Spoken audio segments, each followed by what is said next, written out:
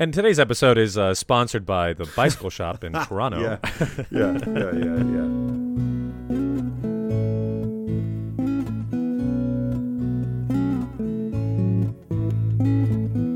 Hello and welcome to another episode of Sons of Ignatius. I am Father Niall with you in Dublin, Ireland. And hello to my good friend and confrere, Father David Lugo. Hello, Dave. What up, buddy? I am here in Miami, Florida, but not for very long. I am soon to be disappeared. We're in Easter now, and Jesus says, "Soon I will not be with you." And that's what I'm screaming from the rooftops here in Miami. Soon you will not see me. But do not let your hearts be troubled. Do not let your hearts be troubled. It is good that I am going to Spain. Yeah, it is good that I'm going to Spain, and I will not leave you orphaned. I will leave something behind, I'm sure. Yeah. So travel is afoot. Travel is afoot. Yeah. So as we record this, we're nearing the end of the month of May, and I will be departing from this parish assignment at the very beginning of July. So I have just over a month left here at the parish. Okay, so you will be saying goodbye. Oh, yeah. A lot of goodbyes, many tears. Yeah, I'd say you were just sort of getting into your stride, Dave, and all of a sudden... Yeah, it's kind of what happens in our life. I mean, I have found this to be the case pretty much all of the time whenever I make a transition in the society. The longest I've lived anywhere in the Society of Jesus has been 3 years, and it's always like, wow, that's way too short to like really set down roots anywhere. And so this year was it was less than a year. It was 11 months. And it was fast and it was good and there was a lot of great, work to be done, but it was also, I don't know. It was too brief, but it was really good. I mean, you knew from the outset that it was going to be a year, right? Yeah, I did. That helped a little bit. But I got to tell you, not to get too far down this rabbit hole, but I do think that sometimes knowing that it's going to be short can sometimes motivate in me a lack of kind of giving of myself. It's like, well, sure. You know what I mean? Like, I'm only here for a few months, so why am I going to really like dedicate real energy into this? Whereas you knew that this podcast was going to last for years and years, so that's why you're all in with this. Oh, yeah. Absolutely. Are you going to be at the parish, by the way, just really quick? Are you going to be there for another full year? Oh, yeah. So I'm expecting to be here for at least another 2 years before I go to do tertianship, which is, sort of our final stage of formation. So, yeah. So I'm expecting to be here, yeah. No, I'm really bedding in here. All right. Very good. Things are coming together nicely, planning for the future. Very good. So in the interim of my travels, for our listeners, you may listen to Father Niall at some point over the summer in my absence. Because as I pack suitcases and move across the ocean, there's a good chance that my microphone will be buried away somewhere. Yes. Okay. Yeah, you're not going to be so available over the summer, but yeah, I might see if I can get some other Jesuits onto the podcast, talk to them. Nice. That'll be good. So, Dave, what are we talking about today? Well, we started our series on Catholic social teaching after we realized that Pastor Dobovovi's, though great, could have done a little bit more on the social dimension, and we spent a whole episode on Laudato Si and integral ecology, and that was really helpful. And we're going to move to a different pillar of Catholic social teaching today. And one thing I'm finding, Niall, as we plan this and talk about it, that these are all so related to each other, these themes of Catholic social teaching, that it's inevitable that we'll talk about other ones while we talk about each individual one. So like our original scheme of doing 4 discrete themes may start to collapse very quickly, because today we're going to be we're going to talk about the right to work and the dignity of work as a major pillar of Catholic social teaching, but already embedded within it are other themes as well that we'll talk about. Right. We're going to start off the conversation just by doing a little bit of theology, just taking out 2 theological principles that are prominent in Pope John Paul II's encyclical on work, which is called Laborum's Exercens. So the first of those principles is that man is made in the image and likeness of God. So straight from Genesis. And from the beginning, man is called to work, and that work is one of the things that sets the human person apart. So God made the world, created the world. That was, something like work for God. It was activity for God. And humans' work is in the image and likeness of God's creative act. Right.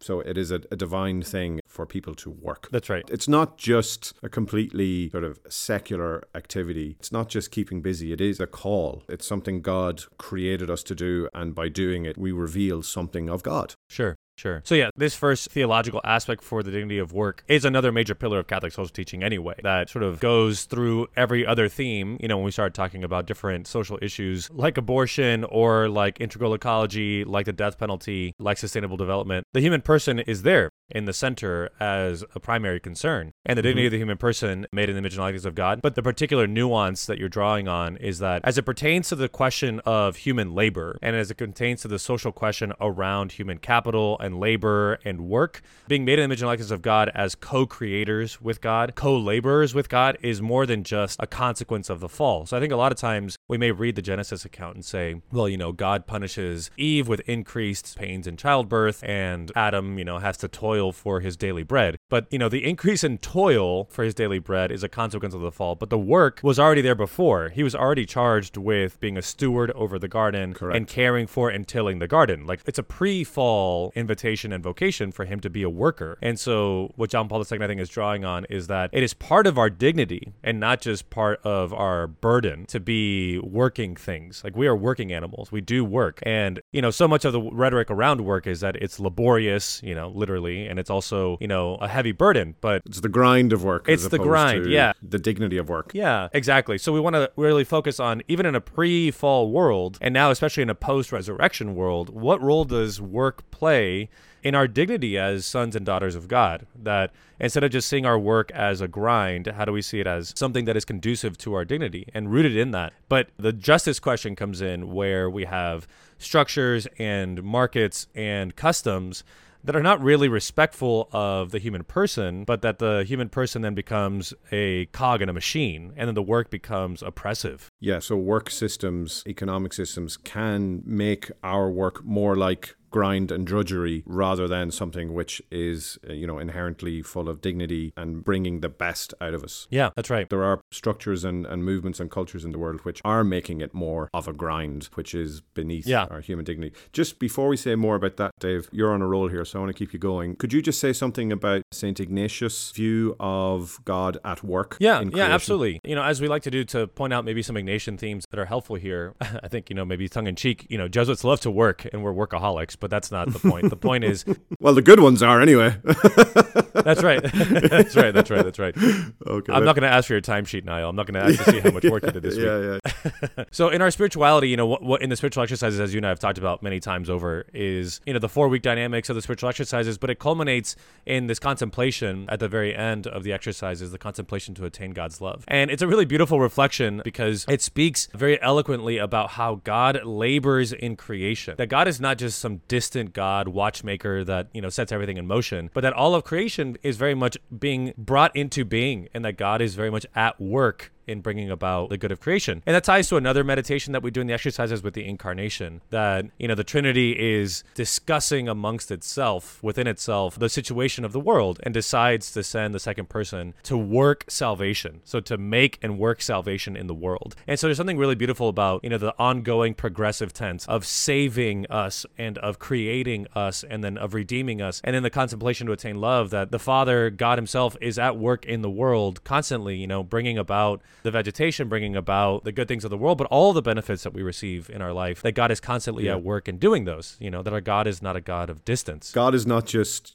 chilling out. God isn't just sitting back on his recliner, looking back at the world unfolding before him. He is actively engaged in the work of creation, redemption, glory, and totally still wholly invested in that whole process. Yeah, which is not an insignificant point. I just think that even most Christians, frankly, have a very deist view of God, that God is so distant from the world and kind of disinterested, maybe interested that we end up in the right place or follow a certain rule, but that God is like rolling up his sleeve and actively working in the world, not just as a thing in the world, but as the very principle of the world's existence, that God is so intimately related to the world that he wants the world to move in a direction towards his glory, and God is intimately trying to do that. And then so the invitation to us is not just then to work hard, but to work with God who is working. That's right. And so the call in the Gospels, come with me, see where I stay, to work with me, to be with me. Yeah. That invitation is very Ignatian, like in my own estimation of my own spirituality, but it's the gospel. It's very much the gospel. Yes. To be co-workers in the vineyard of the Lord. Yeah. Okay, so Let's move on to the second theological principle, which is the priority of labor over capital. So again, this is John Paul II. He's writing in the context of communist Russia and the Eastern Bloc, and also the capitalist West. And both of those economic and social systems sort of establish different relationships between labor and capital. So in communism, labor is everything, and capital has very few rights, so to speak. It's the government that centrally plans where capital is invested. People have very little right to private property or to make profit. And it is understood that it's the work of the proletariat, the working people, that drives the economy forward. And then in the capitalist West, it's the other side, that capital has lots of rights, and often the rights of capital seem to take precedence over the rights of labor. So two different relationships between labor and capital. And John Paul II says that the church's position is that both labor has rights and capital, has rights. I don't know if that's the right term or not, but there is legitimate use of capital as well, and capital can earn a return. But human labor does take priority over capital. Right. So it's not that capital isn't important or capital can't do things, but that labor is more important. Just to explain to our listeners as well, what is capital, Dave? When we're talking about capital, what is that? Yeah, that's a good question. And I do struggle a little bit with the distinction. And so it's helpful for me to think about it in terms of the labor versus capital, thinking in terms of the difference between workers and the organism in which they work or contribute to, or the means of production and all of the stuff that is implied. So the money and the stuff. The money and the stuff. The money and the stuff, yeah. Like, especially in the West, I think your distinction is helpful. Like, in the West, when we think about a capital-driven market, it's like, well, the human person is not at the center of that. The human person is very much an agent, but what is important for investors is the money. The money and the stuff that's implied, that's way more important and valuable than the worker themselves. And so the difference between the person who works and the thing produced. And so if the thing produced by the workers is more important than the workers themselves, then we have a capital over labor mentality. Right. Whereas if the labor is more important, meaning the workers themselves, then workers' rights are enshrined, And so that distinction, it needs to find a healthy balance, because we can teeter on either extreme, between a caricature of the West or of the East. And the hope is obviously that when you take care of your workers and you prioritize labor, well, then you have happy workers who are productive, who then are very good at making stuff and profitably for the business owner. So again, it's not saying that workers can just kick back and relax or take it easy. Like, no, it is assumed that workers will be productive and their work will be profitable. Yeah. As we're talking about this now, I'm thinking to myself, what does this have to do with you and me? So like, you and I are not working in factories. You and I don't have jobs in the same conventional sense. So like, you and I work at a parish. Like, maybe there's a way in which I could glean from this some sort of life lesson of, I need to take care of myself. Like, I'm very much self-employed. I think about that as a parish priest. Like, I'm kind of self-employed. I kind of make my own schedule and I kind of do my own thing. And, maybe a way in which this distinction between labor and capital takes root in my own vocation as a priest and as a religious in a parish is I need to give myself time off and not be so concerned with like how many hours and how many people and how many confessions did I, accomplish or achieve today? But instead of like, am I taking care of myself? Is this a relationship that's healthy, or am I being ground underneath production? Like I'm a priest that produces a lot of stuff. Yes. One way that I apply it to my life, also there's the like, I care about people who work too, but yeah, so just to give an example, very recent example, this is our second effort at recording this episode. Last week, both of us came to the microphone quite tired and fatigued and worn out from our work. And after, 5 minutes and a couple of technical hitches, I just said, Dave, let's just leave it this week. We are not in the right place to do this. Right. And I think that was a really good decision. And you said, yes, absolutely. We're not in a fit state to do this. So yeah, we were prioritizing ourselves, our labor, over us as laborers, over, the task of what we were meant to do. Sometimes you have to do that. Yeah. Yeah. Got to give yourself a break. Yeah, absolutely. We have rights too, Dave. We have rights too. Okay. Yeah, no, that's good. That's really good. Defending priest rights. That could be a new. Absolutely. It's important just because, like, within our vocation, we don't, I think, talk about work as a 9 to 5. I think we talked about this a few months ago. Is that we tend to think of our lives as ministry, and which is good and healthy, but it can be an all-encompassing reality. And so there's a good lesson here of like, my invitation is to work with God, not to replace God, but to be a co-worker. And so if God is the principal agent of the work that we do in our ministry, then I should feel complete freedom to take a step back and say, wait a minute, why am I feeling so beholden to like always being available, always being on, and achieving more and producing more and all that? It's like that mentality is very much a capital driven mentality where it's about production. Produce more. Yeah, produce more. And in the West especially, like this is such a mentality where it really gets even into my priesthood, where I think I need to produce more, make more more podcasts, more homilies, be more available. But that mentality is very exhausting and it can be very draining. And the human person is then dislocated from the center, and it's now like from the center of concern of his dignity to now just like how much stuff can be produced. Yeah. And like even God took a break on the seventh day. So, you know, yeah, I think we should probably give a shout out here to Father Fred Chung, who taught us Old Testament in Toronto. Father Fred in St. Augustine Seminary, and Father Fred was always adamant about respecting the Sabbath and taking a day off, even if it wasn't Sunday. Yeah. Just have a day off. So important. That was one of his. And I think he used to enjoy his day off by playing curling. Is that right? That's right.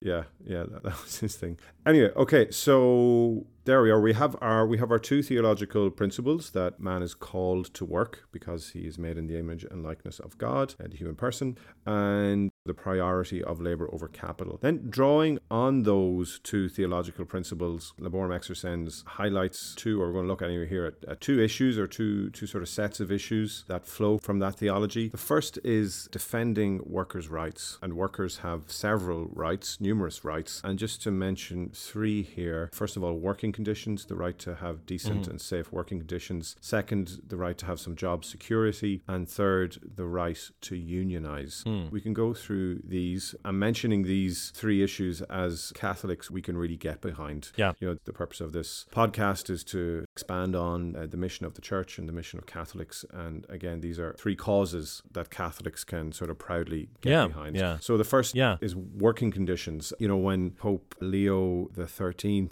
penned the first sort of modern social encyclical Rerum Novarum, one of the big issues at the time was the unsafe working conditions in factories in the new industrial world. And so many people were, and children as well, not just adults, were being injured and even killed in their workplace. So the church wanted to come out and say something strong about this. Things did drastically improve, and, you know, the church was part of that social progress, but there's still work to be done there. You know, a lot of big factories now are in the Far East, and Sure.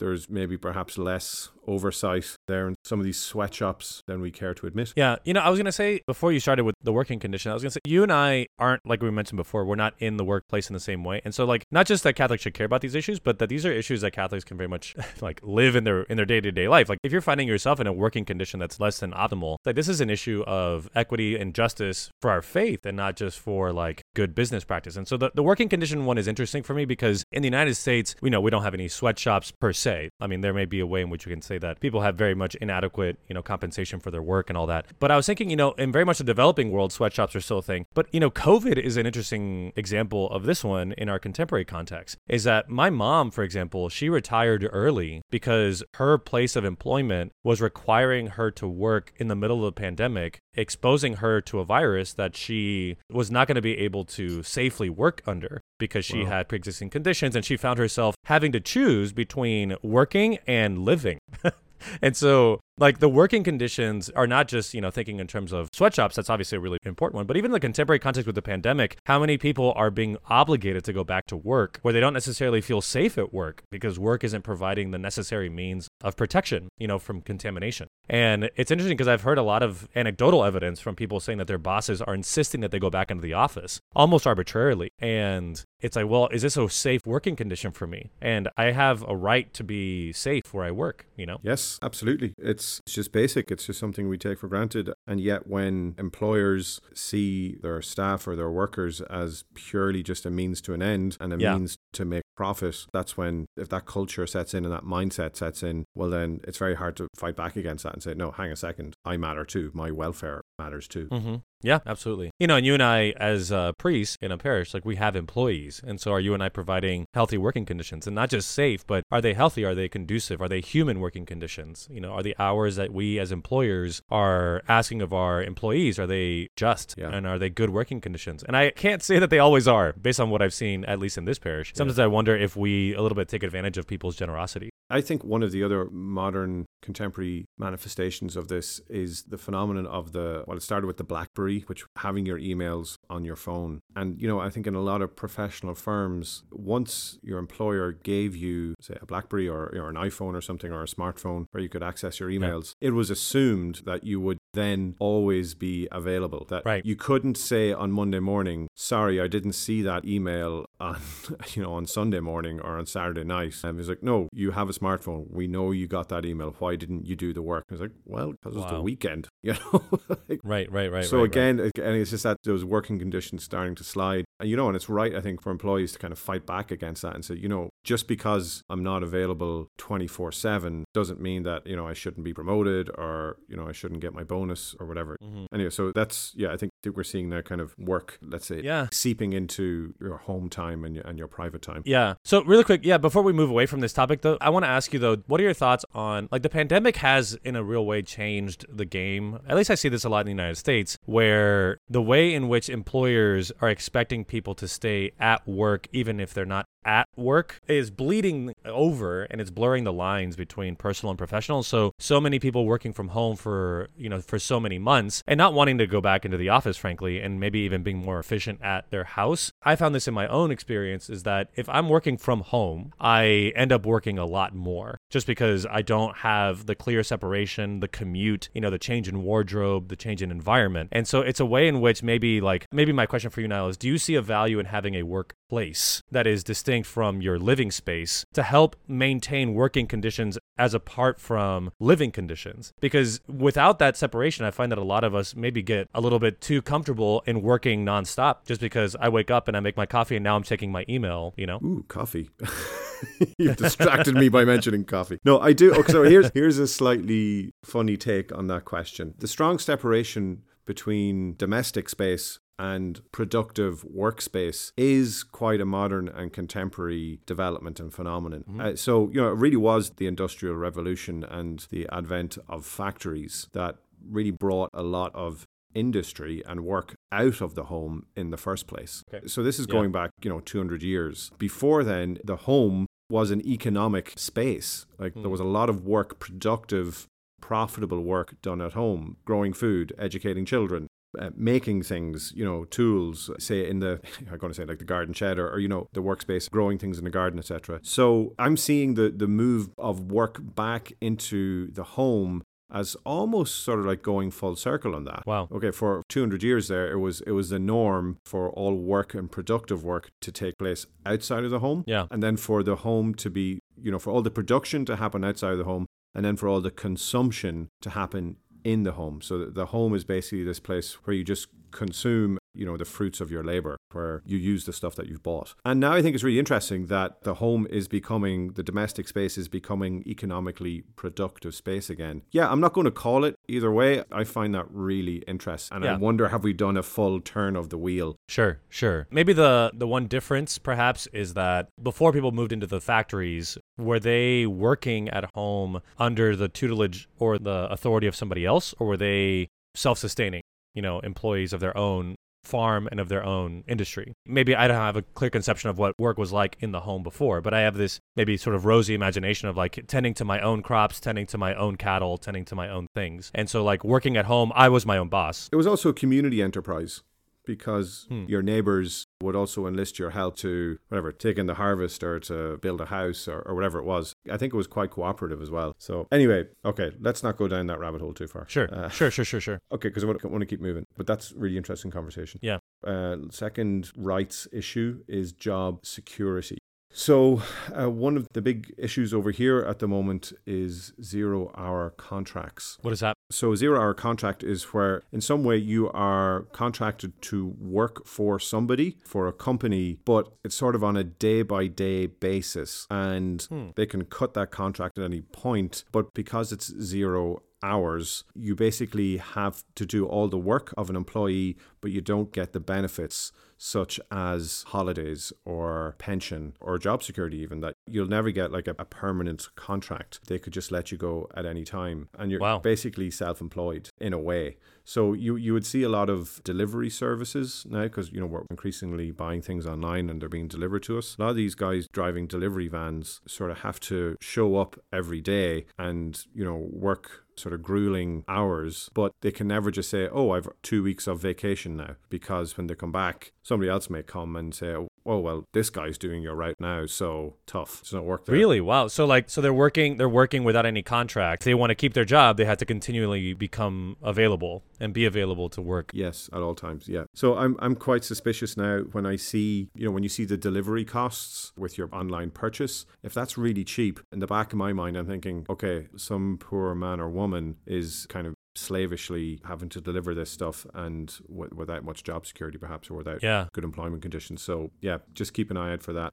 Ken Loach is a British filmmaker, and he made a film about this recently, about a married couple. He was a delivery guy, driving a van, and his wife was a care assistant in the home. So, caring for people in their homes. And both of them had similar employment contracts, and just sort of detrimental for their personal lives and family lives and everything, and their health. Wow. So anyway. I imagine, so this is quote unquote legal, I guess, just because a person can choose not to work under those conditions. Yeah.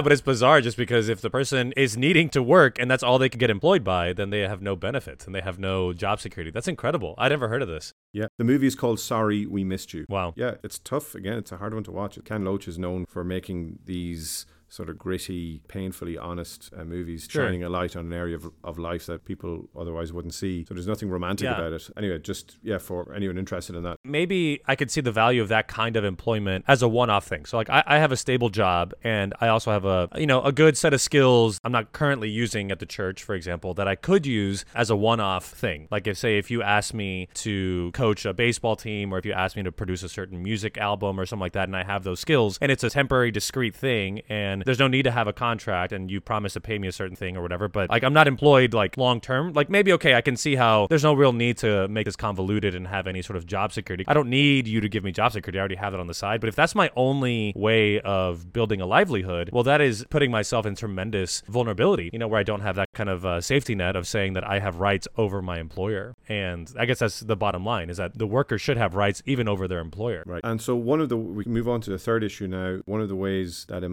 individual employees can assert their rights and negotiate for them is by unionizing, by forming trade unions.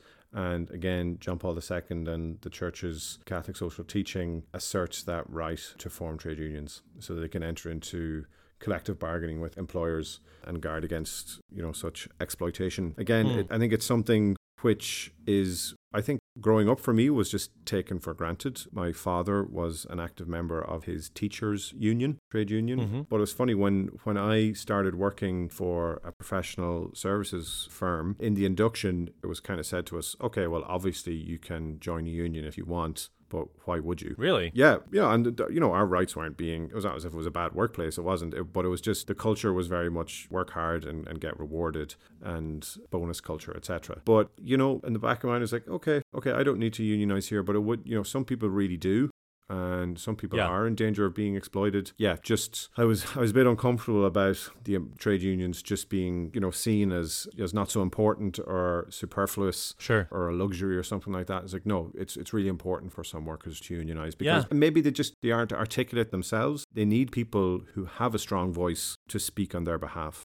Yeah. So there's two other Catholic social teaching principles maybe embedded within that. And it's the principle of solidarity and cooperation. And it's to say that we have a certain responsibility to care for those who are in need themselves, but maybe can't appeal for themselves. And so having solidarity with those people whose rights are also in jeopardy, and then cooperating with them, for the sake of the common good. And so unions are a good expression of that on a very local level, of saying that if I work for this company, there are other people in a similar boat as me, and some may or may not have as much, faculty of speech or faculty of thought or faculty of boldness to be able to speak up, about their needs. And so we can collectively bargain, and we can collectively come together to cooperate for the sake of our common good, And so it seems like a really beautiful expression of that. And it takes a lot of courage to make that first step. Like, imagine if you are an employee of Starbucks or Amazon, you're working in an Amazon warehouse, and you know that your local and regional managers really don't want you and your colleagues to form a union. Well, are you going to be the person who's going to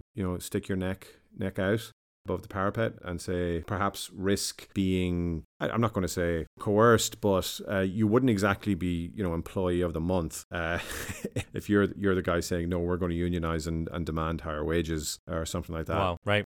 So that's going on at the moment in both of those companies. Yeah. Both sides, let's say one side representing capital and profit, the other representing labor. Exactly. Trying to strong arm the other or to leverage their power, and, dirty tricks can come into it. So it does take a lot of courage and a willingness to sacrifice one's own individual well-being to make that move and to kind of galvanize your co-workers and to form a union. It's not easy. Yeah. So Niall, are you interested in starting a priest union? Are we thinking about that? Is that something that you'd like to do? Would you like to unionize? That did not cross my mind. I have quite enough on my plate as it is, Dave. Yeah. I enjoy my rights. I think my rights are fine, but we'll think about that. We'll think about that for a future episode if we can design a priest union. Okay. Yeah. If you listeners have any ideas on that, hello@sonsofignatius.com. Dave will be more than happy to answer your emails on that. All of your questions. Yes, absolutely. Yeah. Okay, we've looked at 3 issues around workers' rights, working conditions, job security, and the right to unionize. And the other sort of field that JP2 brings up in Laborem Exercens is promoting new ownership structures. So again, there is this tension between the interests of labor, of people, of workers, and the interests of capital. And one way of aligning both of those interests is to actually restructure how companies are owned. So I'll just read from Laborem Exercens. In light of the above, the many proposals put forward by experts in Catholic social teaching and by the highest magisterium of the Church take on special significance. Proposals for joint ownership of the means of work, sharing by the workers in the management and or profits of businesses, so-called shareholding by labor, etc. So there have been numerous experiments, let's call them that, in companies where the workers take on a share of ownership in the company, in the enterprise, which means that they have a voice or an input into how the business is run, that's normally left to the owner to decide, what strategy is or what activities they do or do not undertake. And also, so in the running of the business and also in the sharing of profits. So, the assumption is that if you're an employee, well, then you get your agreed wage, regardless of how profitable the company is or is not. You just get the same, your salary. And the Pope is saying that, well, no, if you allow employees, workers to actually own a little bit of the business, well, then they can also receive increased profits when the business is doing well. Yeah. And, this idea has been very much put into practice, I think, especially in the West, with the trade markets and all that. And it's very much part and parcel of like a diverse portfolio for a lot of people who try to make it, in the world.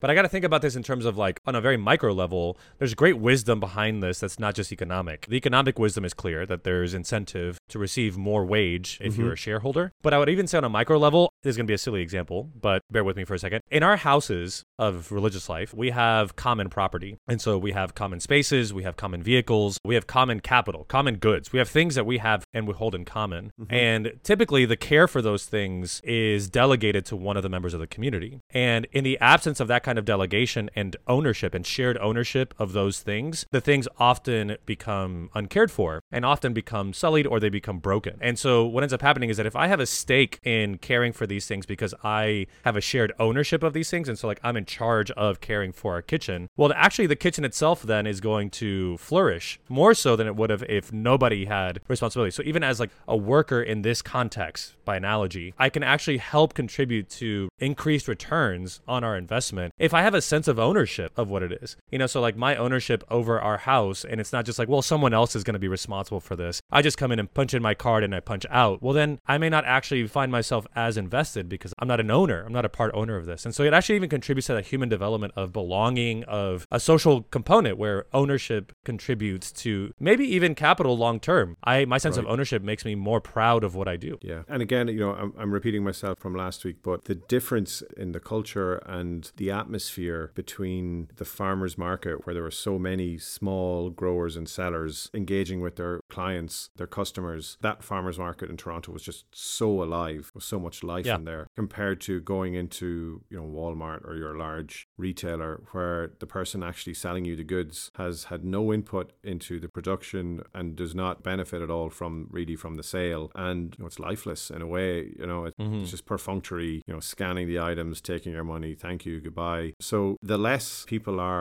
workers are invested in, I'd say, the production process, but also from the benefits of the rewards of the sales, well, then it becomes a little bit less human, I think. Right. That's exactly right. And if we want it to be a human enterprise, the dignity of the human person and all that, going back to what we started with, ownership is a big part of that. When God creates Adam and Eve and he makes them stewards over the garden, it's not just like, hey, you guys are here, like, this is my space, don't make it all messy and stuff. It's like, no, this is our space. We live here. We moved into this space and God has given us dominion over this space, not to dominate it, but to care for it and to tend to it. And it's a really beautiful invitation in our own workspace too, by analogy, that are we stewards of what we've been trusted to by virtue of our employment, or are we just cogs in the machine? And I really don't care about keeping the workplace tidy or burning the midnight oil or anything like that if I don't really have a stake in it. There's a real benefit of having stake ownership in the enterprise, because it actually contributes to that human dignity, that we're owners of the garden and we're not just people who occupy it. Yeah. Yeah. Well, I mean, one little sort of example of this as well is just like tip culture. When waiters and waitresses are,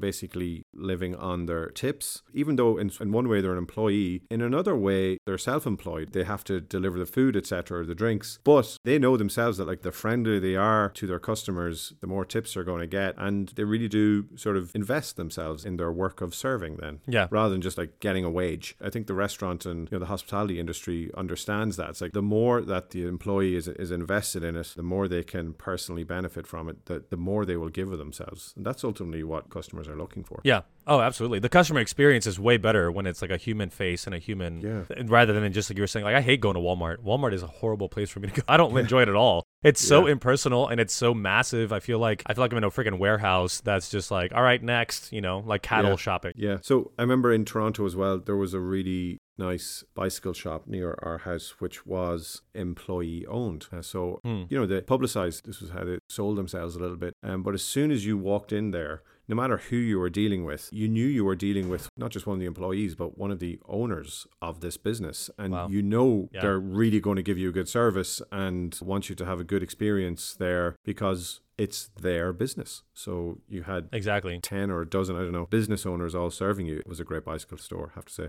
Yeah, really lots of positive experiences there. And today's episode is sponsored by the bicycle shop in Toronto. Yeah. Anyway, there you go. These are all just ideas which the church is trying to promote and for the interests of workers and labor, but also that it will be sustainable and profitable economically too. Yeah. Okay, so just before we go, I'll just name a few takeaways for me as when we talked about the integral ecology, I mentioned how it's easy for me to talk about this stuff and then just sort of hang up the phone and go back to my daily life, I think one of my takeaways is my own thinking about a couple of things. As a priest, like how I preach about workers' rights, I don't at all. Like I don't preach about integral ecology. With all the stuff happening in the news all the time around unionizing at Amazon, unionizing at Starbucks, all these questions around, the flux in the stock market, am I at all even in tune with any of that as a priest who's going to be preaching to my people, with their own particular worries and woes? Like that's one takeaway. The other takeaway is like my own, work-life balance and thinking about my relationship to the Sabbath day and taking time off. But then the other thing is to, do I have a responsibility as a priest in this neighborhood to be in tune with how are people employed here? And are there healthy business practices for my own parishioners where they in their place of employment? And do I have a certain responsibility to advocate on their behalf? And I just have no idea because I don't really plug into that aspect. I just very much live in my silo, here in the church. Yeah. Well, yeah. I mean, the hard thing as well is that a lot of these issues tend to be hidden. When there's something unjust or evil going on in the world, it tends to be hidden. Nobody wants to sort of display that. So by its very nature, evil tends to hide, and it's hard for us to see it. I think for all our listeners, when you're choosing what companies and businesses you shop from, I think it's really good to be asking, right, well, how do they treat their employees and the people they contract? Yeah, that's right. Yeah, and you do need to search a little bit. And then so for example, I have big issues with how Amazon run their business and treat their employees. Right. And okay, all I can say is sometimes the only way I can buy what I'm looking for is on Amazon, and I kind of hold my nose and I do it. But I am actively looking for alternatives and finding them. So anyway, there you go. I suppose that's my takeaway. No, that's good. No, that's great, man. Thank you. Yeah. Cool, buddy. Well, this has been very good, very illuminating for me. And I'm not sure where we're going to go next as far as the Catholic social teaching principles. There's many to look at, and we'll see where our next episode takes us. Great. Okay. I look forward to it, Dave. Pleasure to talk as always. All right, buddy. Take care. Peace. Bye.